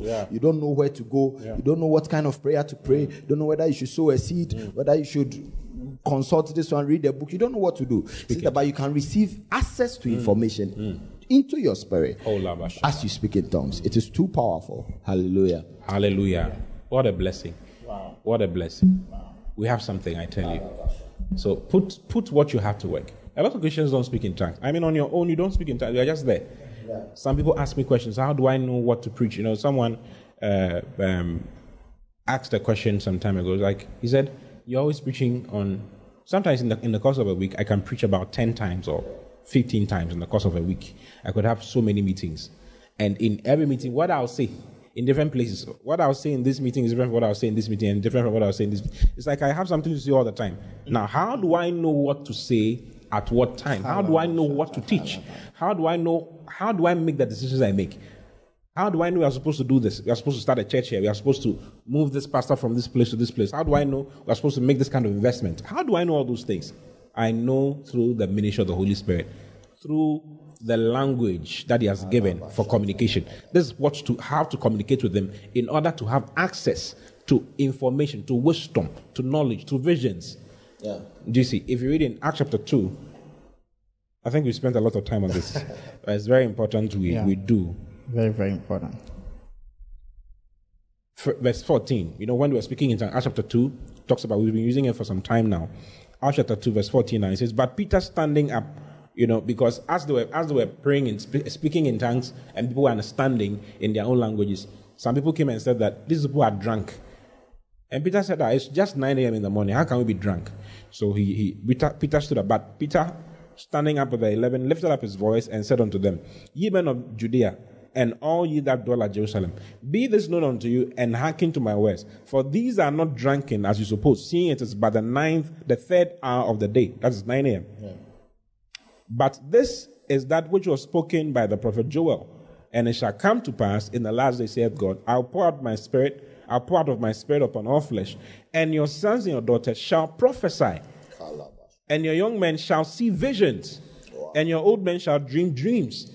And on my servants and on my handmaidens I'll pour out in those days of my spirit, and they shall prophesy. So this is what is written. I shall pour out of my spirit upon all flesh, and your sons and your daughters shall prophesy. Are you a child of God? Yeah. Are you a daughter of God? Are you a son of God? He says you shall prophesy. How does prophecy come? Prophecy is speaking in tongues plus interpretation. If you're going to prophesy, it's from speaking in tongues and then interpreting. We just saw that in 1 Corinthians chapter 14. You speak in tongues, you prophesy. As you speak in tongues, the Holy Spirit brings you words. He brings you information. When you declare those words and those scriptures that is given to you, bubbling up in your spirit, you have prophesied. When you speak it forth, you have prophesied. Hallelujah. Hallelujah. And it can be something concerning your life, something concerning someone's life, something concerning a situation, a place, whatever it is. God will give you information. He'll give you information beforehand. Wow. Sounds like I'm speaking in tongues and I start seeing visions. As soon as I close my eyes, I start seeing visions. As I speak in tongues, I start seeing visions of various things. What I'm supposed to do. Where I'm supposed to go. Who I'm supposed to talk to. Who I'm supposed to call. There was a day I was speaking in tongues. God, the Holy Spirit just brought to my mind someone's name. Call this person. Wow. That changed a lot of things in our ministry. Just that one call changed a lot of things in our ministry. Sometimes I was speaking in tongues. Sometimes you don't know what to even listen to. Yeah. You don't know what message to listen to. You don't know what to read. What book should I read? Which part of the Bible should I even read? As you speak in tongues, the Holy Spirit gives you information and shows you, read this one. Yeah. Watch this one. Yeah. That's how I'm led. Yeah. As many as are led by the Spirit of God, they are the sons of God. So speaking in tongues causes you to be led by the Spirit. It brings you visions, it brings you prophecy, it brings you into greatness. Hallelujah. So it is too important. We cannot overemphasize it. Don't say, oh, my mother church is not into it. Mm-hmm. It's not about a church. It's not about a denomination. It goes beyond denominations. It's not about a denomination. It's not about that at all. It's about having life, living the life that God has given to you, and having the results that God wants you to have. Yeah. Hallelujah. Hallelujah. In Jesus' name. So I want to add. Yes, I want to add one more. Yes. You know, one of the things that has happened since I started speaking in tongues is the fact that I can pray for long. Wow. You know, sometimes people wonder, why do you need to pray for long? Mm-hmm. If you remember in the Bible, when Jesus at the hour of temptation went in the Garden of Gethsemane, mm-hmm. in Matthew chapter 26, you know, Jesus started praying, and just after 1 hour, Peter, James, and John were fast asleep. They were gone. You know, and Jesus came and said something very important to them. He said that watch and pray that you do not fall into temptation. Sometimes people fall into all kinds of problems. You know, someone can just go and fornicate and he says that I'll never do that again. What? Because he's falling into temptation, right? But when you speak in tongues, Jesus said the flesh is weak. You know, the spirit is willing, but the flesh is weak. So when you speak in tongues, it emboldens your spirit. Yeah. You put your fleshly desires under control. So as you speak, you know, and this was the habit of Jesus. The Bible says that every morning, a great while before day. Can you imagine Jesus waking up a great while before day? That is many hours. That is many hours. On God himself. Yeah. Oh, man. You know, many hours. We are sleeping. And Jesus did this for 3 times. That means that within 3 hours, Jesus was praying. Because it was a very difficult thing for him to go through the cross. He said, Father, if it is possible, as he kept praying, he was strengthened by the Spirit. You know, so when you speak in tongues, you are strengthened. Some of you have some habits you want to stop. You don't know what to do. Speak in tongues. When you speak in tongues, you are emboldened. So there's a question here that I think we should answer before we close for the day. Okay. That leads into what you're talking about. I think 2 or 3 people ask the same question. Why do most Christians find it so difficult to do the things of God? That was one question from someone. Then the other person also said, why is it so easy to do bad things and so difficult to do the things of the Holy Spirit? That was the other person. And I think there was a third question along that. Okay, at least we found 2. So, I mean, okay, the other one was how can I love God? Something about how can I show my love to God more? Do you see? I mean, I think what we are saying leads to answering these questions that have been asked. The more you speak in tongues, the more you're emboldened, the more your spirit man becomes strong. Listen, the lead. Your spirit man can do so many things. Wow. He can do so many things. He can help you to do so many things. He's perfect. Doesn't have any problem. That's the real, original you. The problem is in your flesh. The problem is in your mind. And even that one, if you understand the scriptures are quickening you. The Bible says in Galatians chapter 2, verse 26. Let's look at it. Galatians 2:26. Oh, hallelujah. Hallelujah. Do you love your Bible? We love it. What a blessing. What a blessing.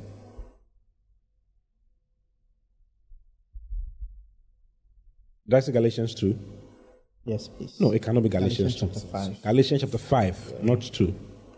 Let's read Galatians 5. Let's read 24. It says, and they that are Christ's have crucified the flesh with their affections and lusts. Wow. Are you Christ's? Yeah. It says, and they that are Christ's, if you belong to Christ, you have crucified the flesh with their affections and lusts. So all the problems your flesh can give to you, he says he has crucified it. Paul said, I was crucified with Christ. Romans chapter 6. Nevertheless, I live. Yet not I, but... Galatians. That's Galatians 2. I've combined 2 scriptures. Galatians 2:20 and then Romans chapter 6. Hallelujah. You know, but he's just letting you know that your flesh was crucified. All the problems, the lust of the flesh was crucified with Christ. That's the truth. Yeah. Do you see? Now, how come it's not real in your life? It's not real in your life because you find it difficult to live for God. You find it difficult to do anything for God because you have allowed your flesh to lead you. Yeah. So in Galatians, same books, Galatians chapter 5, verse 16. Galatians 5:16. It says, this I say then, walk in the Spirit, and you shall not fulfill the lust of the flesh. Why do you keep doing bad things? It's because you are walking in the flesh. Yeah. If you want to do good things, what do you need to do? Walk in the Spirit. How do you walk in the Spirit? Monda, segeshele, rapologase, tanemande. That's one of the major ways of walking in the Spirit. Major ways of walking in the Spirit. The other one is walking in the Word. Walking in the Spirit is praying in tongues and meditating on the Word of God, keeping your mind on the Word of God. Because every single temptation you have, or every single thing that you have that will take you away from God comes to your mind. It comes as a thought. Yeah.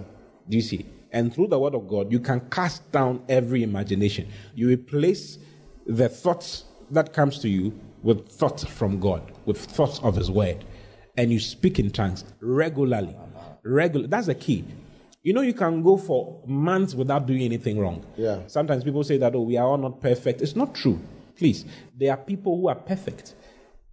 There are Christians who are perfect. God gave us the Holy Spirit and gave us a word for the perfection of the saints. Gave us pastors and all of that for the perfection of the saints. If you read in Ephesians chapter 4, verse 11, it says that He gave some apostles, some prophets, some teachers, some evangelists, some pastors and teachers for the work of the ministry, for the perfection of the saints. I'm reading Ephesians 4, 11 and 12. For the perfection of the saints, you see, He says that He gave all these people for the purpose of perfecting the saints. Hallelujah. Hallelujah. So He wants you to be perfect. Now, is there a conclusion to your perfection? Emphatically, yes. Is it in heaven? Emphatically, no. It's on earth. Wow. Paul spoke about those who are perfect already in Philippians chapter 2. Let's look at it. I want to show it to you so that you see it. Because in most people's minds, it's like, all of us will do wrong. We can't help ourselves. The spirit is willing, but I'm only human. Please stop talking like one of the unlearned people. Hallelujah. Hallelujah. What did I say? Philippians 2, right? Yes. Yeah. No, it has to be Philippians 3. Philippians 3. From verse 14, he says, I press toward the mark for the prize of the high calling. Let me read from verse 13. Brethren, I count not myself to have apprehended. But this one thing I do, forgetting those things which are behind, and reaching forth unto those things which are before, I press toward the mark for the prize of the high calling of God in Christ Jesus. Let us therefore as many as be perfect. Wow. Let us therefore as many as be what? Be perfect. Be thus minded. And if in anything ye be otherwise minded, God shall reveal on even this unto you. So there were some people who were perfect in the church in Philippi. Yeah. It says, as many as are perfect, let them be this minded. Do you see? So we have been given the word, we've been given the Spirit to help us become perfect, to help us live the way God wants us to live. Never say I can't live for God. I can't help myself. Who told you can't help yourself? Stop talking like that. That's why you can't help yourself. Yeah. You've been saying that to yourself for so long, you can't stop the bad thing you're doing. Yeah. It's as though it's so easy to serve the devil and so easy to serve your flesh and so difficult to serve God. It is not true. It's actually the other way around. It is the easiest thing to serve God. It is the easiest thing to respond to God because you don't have the nature of the devil any longer. You now have the nature of God as a child of God. You are a child of God. Yeah. It is more difficult for you to do wrong now than it is for you to do right. It is easier for you to do right. You are now the righteousness of God in Christ Jesus. It is easier for you to do the right thing. It is your nature to do. It is consistent with your nature to do the right thing. But because you are not doing what God wants you to do, you are not engaging yourself in the Spirit, engaging yourself in the Word, it seems as though your flesh has become so big. Yeah. Your limitations have become so big. But all those things are not real. The more you speak in tongues, the more you embolden to live the way God wants you to live. The more you study the Word and get into the Word. You see, be done with the unnecessary excitements that come from unnecessary things. It's temporal. It won't do much for you. This is what will bring you real progress in life. Real progress. Make real progress. Speaking in tongues. Make real progress. Studying the scriptures. That's what you need to do. Hallelujah. Hallelujah. I don't know if I'm making sense at all. Wow. So don't. A very interesting question. How can so this was the third or fourth one. How can Christians be devoted to the things of Christ? Do you see? Why do most Christians find it so difficult to do the things of God?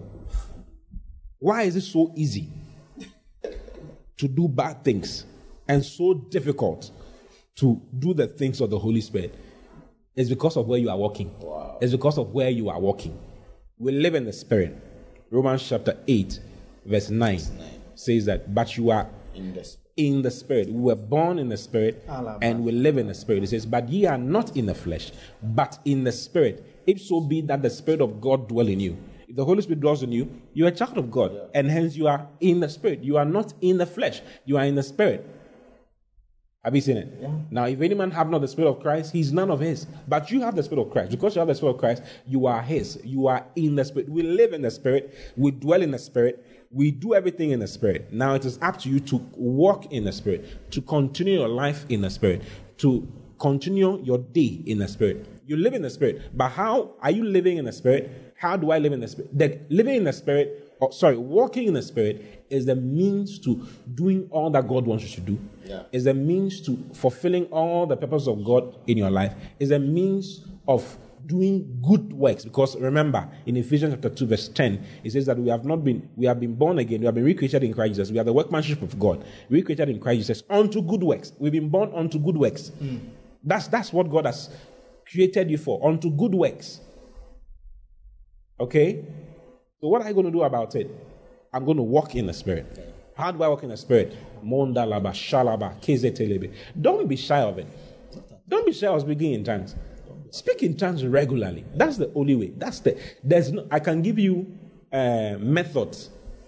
When you're moving around, say Jesus, Jesus, Jesus, Jesus, Jesus, or fast a lot. It's not about fasting. It's not a formula work. The key thing is to walk in the Spirit. How do you walk in the Spirit? Speak in tongues a lot. Speak in tongues regularly. That is why the apostles said to the disciples at that time in Acts chapter 6 that it is not enough for us we will not leave the word of God and come and set tables, but we will give time, appoint other people to handle this. We will give time to prayer. Praying in the Spirit. They called it the prayer. They are talking about speaking in tongues. Acts chapter 6 verse 4. But we will give ourselves continually. They didn't say sometime. We'll give ourselves continually to prayer and to the ministry of the word. We'll give ourselves continually to prayer and to the ministry of the word. This is it. This is the way to live the way God wants you to live. This is the way to have fruit, to have results. You can't go around. You can try everything. It won't work. Speak in tongues a lot. Study the word. Read the Bible a lot. Cut the time you spend on Twitter. Yeah. Series, TV, movies. Say something. Somebody should say something. Hallelujah. Yeah. It's like there's so much to say and so little time. Hallelujah. Maybe we can read Romans chapter 8 again from verse 6. Romans chapter 8 verse 6. It says, for to be carnally minded is death, but to be spiritually minded is life and peace. When verse 5 says, for they that are after the flesh do mind the things of the flesh, but they that are after the Spirit do mind the things of the Spirit. Walking in the Spirit is everything. Sometimes it looks as though it takes so much to walk in the Spirit, but it costs so much to walk in the flesh. You have to have that at the back of your mind. Imagine walking blind. There was a day you were preaching that you did a demonstration. You blindfolded me and asked me to go and look for my wife. I mean, it's an impossible task. No matter how well you memorize where the person is, you notice that the least thing becomes an obstacle. You get it? This plastic chair was a great obstacle for me. Mm-hmm. I could have fallen down easily. Yeah. Meanwhile, if there is light and my eyes are open, it is not a problem at all. I can easily move it aside and go to where I want to go to. So don't think that I don't know how these things come, but that's why we are receiving the word. That's why we are having this meeting. Don't think that the time you take aside to speak in tongues, as we were praying, one of the things the Holy Spirit was bringing to my mind is that don't listen. The devil, anybody who speaks in tongues goes through the point at the beginning where the devil makes you feel like what you are doing is foolish. Nonsense. It's nonsense. Sometimes you can even feel like it's not the actual Holy Spirit. But when you read in Luke chapter 11, verse 11, Jesus was talking about the Holy Spirit.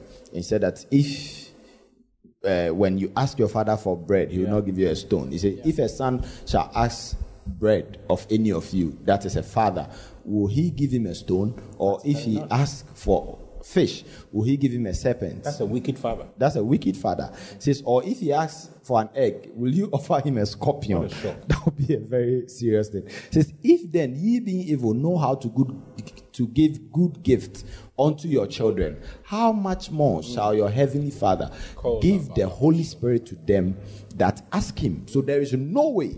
What Jesus is saying is that there is no way you ask for the Holy Spirit. There's no way you put your faith to work to speak in tongues that you are going to get any other thing apart from the Holy Spirit. So that is settled, Now, you have to go after, in John chapter 7, it says, in the last day, verse 37, it says, that great day of the feast, Jesus stood and cried that if anybody is thirsting, can we read it? It says, if anybody says, let him come and drink. It says, the one who believes John out 7, of his belly. John 7, verse 37. Verse 38. We are in verse 38 now. It says, he that believeth on me, as the scripture saith, out of his belly shall flow rivers of living waters. Verse 39. It says, this spake he, but this spake he of the Spirit, which they that believe on him should receive. It says, but for the Holy Ghost was not yet given, because that Jesus was not yet glorified. So he is the life. The water represents life. He's the one who lights up your world. He's the one that brings life to your world. So it is so important for you to engage him. And whatever it costs, whatever it takes, the time, that movie time, that social media browsing time, that sleeping time that you are going to put aside to be able to sit down and speak in tongues, it's worth it more than anything in this world. It's worth it. Now, one thing I notice is that when you start speaking in tongues, he leads you into the world, into the word, because he says that he will not speak of himself, but whatsoever he hears, that is what he will speak. So sometimes when reading the Bible becomes difficult, I notice that my prayer life has gone down. Yeah. But when I speak in tongues a lot, I always yearn for the word of God. When I take my Bible and I'm reading, I don't sleep. I don't sleep. I can be sleepy, but as I speak in tongues and I take the Bible, the sleep will disappear. Yeah. And what I'm reading becomes very interesting as the movie I would have watched, as interesting as a series I would have watched. I read it and actually enjoy it. And one of the wonderful things that happens is that he brings them to remembrance. Says that what I've given you, keep by the Holy Spirit. So he helps you keep the things you are reading, and then he brings it to your mind. So at that point where you notice that you want to do, it's like doing something for God has become difficult, or responding to your flesh is knocking at your door. What you need is for the Holy Spirit to come and remind you of how costly it is to follow the flesh. What you need is for the Holy Spirit to come and remind you of the blessing of following God and living for God. And if you don't have that inside you, that is where you suffer. That is where you suffer. And it is so expensive. I promise you. It's too expensive. Why is it easy to do bad things and so difficult to do the things of the Holy Spirit? You are not giving it's what you are giving your attention to. Yeah. It's all about what you are giving your attention to. We just read it, Romans chapter 8. Do you see? What you mind is what you produce. Garbage in, garbage out. If you were minding all kinds of foolish things, you will be doing all kinds of foolish things. What you give your attention to is what you produce. Let's go up. Romans chapter 8. Let's read from verse 5 now. From verse 5. For they that are after the flesh do mind the things of the flesh. Do you see? So you can be born again, a child of God, and you are after the flesh, and you mind the things of the flesh. What is she talking about? It's just, being concerned with things that you can see and things that you can feel only. Your senses, just relating with your senses only. You are just eating and paying attention to Netflix all over the place. And brother, sister, let's be honest with ourselves. If you are going to be watching movies from morning to evening, don't expect to be able to do anything good for God. It's not going to work.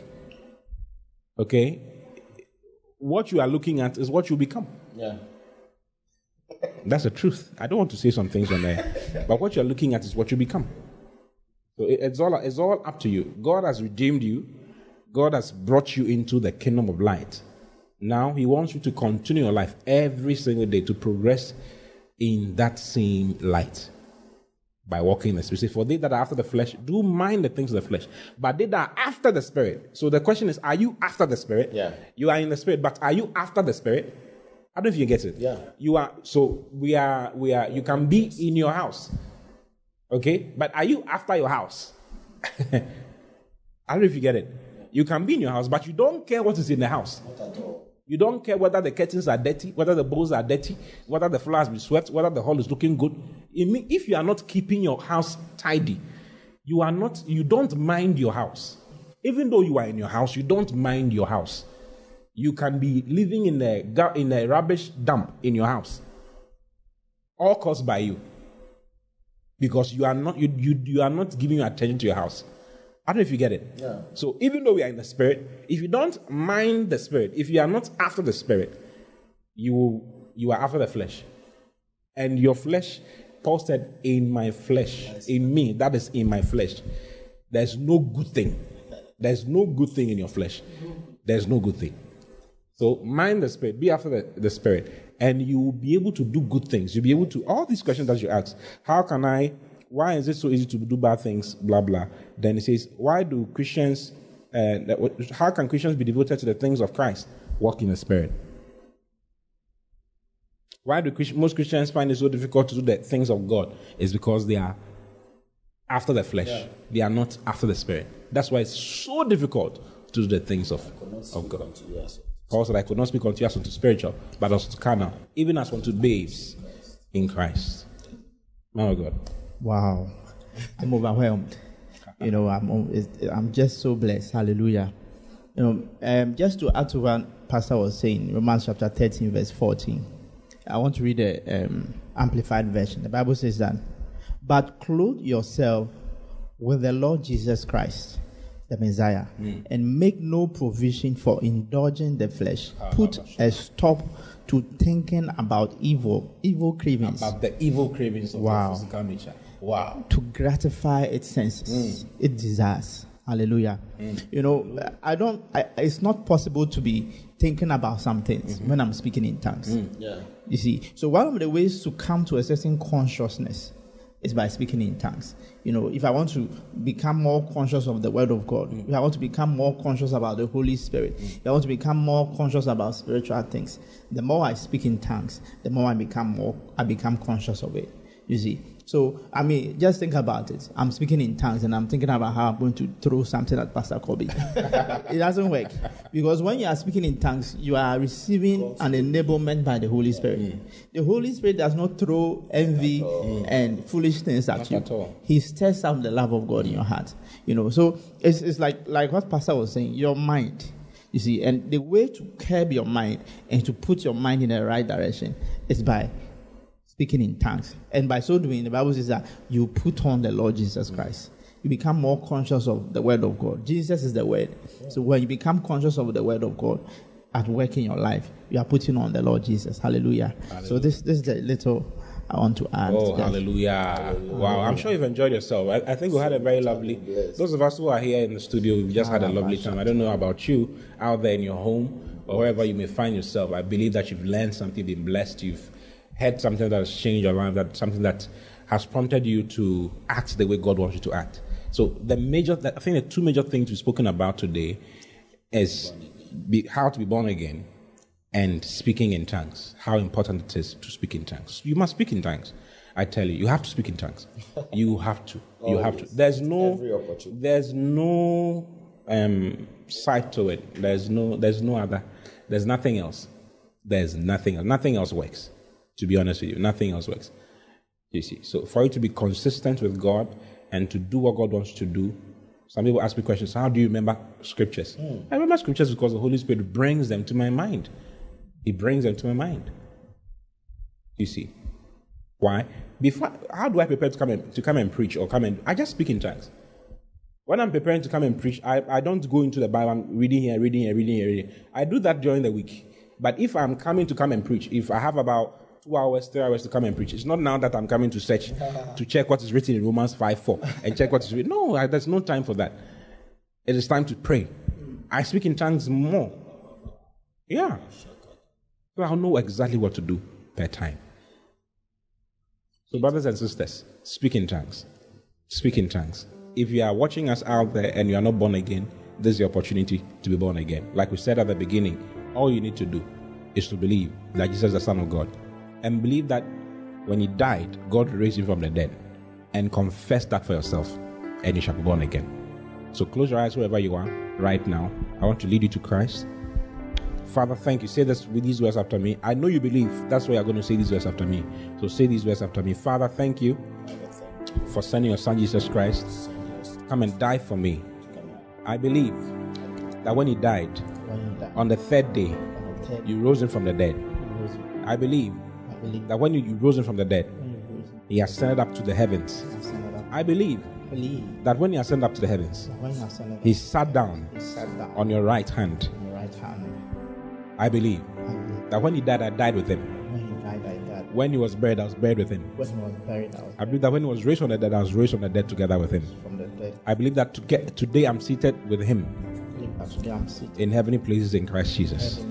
I declare boldly that I've been taken from the kingdom of darkness into the kingdom of God's Son. Thank you, Father, for sending your Son Jesus. I'm grateful and I'm thankful.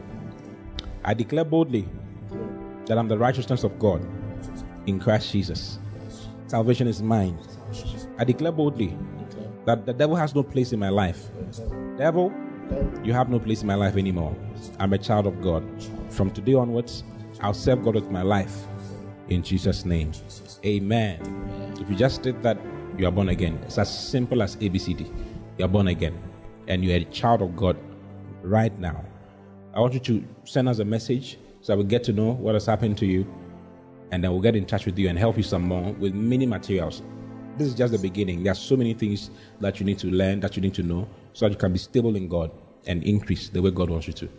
You know, it is said that about 90% of all those who give their lives to Christ in the course of a year go back, especially Muslims. 90% of Muslims who give their lives to Christ go back to Islam because they are not followed up on and they are not taught what has happened to them. So we don't want you to go back. We want to teach you. We want to help you. That's why I want you to get in touch and we'll help you and pray for you, give you some more materials and help you grow. We are not saying come to our church. That's not what we are saying. What we are doing is beyond church. Jesus didn't die for a certain denomination. He died for all of humanity. It's not about Love Economy Church or Church of Pentecost. It's not about us at all. It's all about Jesus. So just get in touch so that we can help you with the necessary information and cause you to increase. And if you want to receive the Holy Spirit right now, wherever you are, I pray for the ability, for the gifts of the Holy Spirit. Receive the Holy Spirit right now with the evidence of speaking with tongues in the name of the Lord Jesus. In the name of the Lord Jesus. Receive that impartation of the Spirit. Receive that impartation of the Spirit right now. Begin to speak in tongues wherever you are. Thank you, dear Holy Spirit, for imparting your children with the ability to speak in tongues. And thank you that all those who are watching are stirred up by your Spirit. In the name of their desire to speak in tongues has increased to another level altogether. Thank you for security for everyone. Thank you for preservation for everyone. Thank you that we journey from one level of glory to the other, even in Jesus' mighty name. Amen. Hallelujah. Praise the Lord. I know you've been blessed today. I've been blessed. I've learned something today. I've learned a few scriptures that I didn't know before. A few scriptures that I hadn't, thought of some more before. So I'm going to be thinking about them. I'm going to be meditating on them. We want to say God bless you, and we want to say that you will increase on every side, and COVID-19 will not harm you in any way, in any form. Our lives will continue in glory, in grace, and in power, even in Jesus' name. I love you very much. God bless you. Let's share the grace of our Lord Jesus Christ, the love of God, and the sweet fellowship of the Holy Spirit is with us now and forevermore. In Jesus' name. Surely, goodness and mercy follow us all the days of our lives, as we dwell in the presence of the Lord, even as His presence dwells within us. And we live, and we walk, and we fellowship, and are filled with the Spirit. I love you very much. God bless you for listening. We pray that the Word of God will be rooted and grounded in your heart as you give attention to the Word. Kindly follow Pastor T and Love Economy Church on all social networks for more of God's Word. Don't forget to subscribe to the Pastor T podcast. Simply search for Pastor T on any podcast app, plug in, and enjoy God's Word. Visit our website at loveeconomychurch.org for more information. God bless you.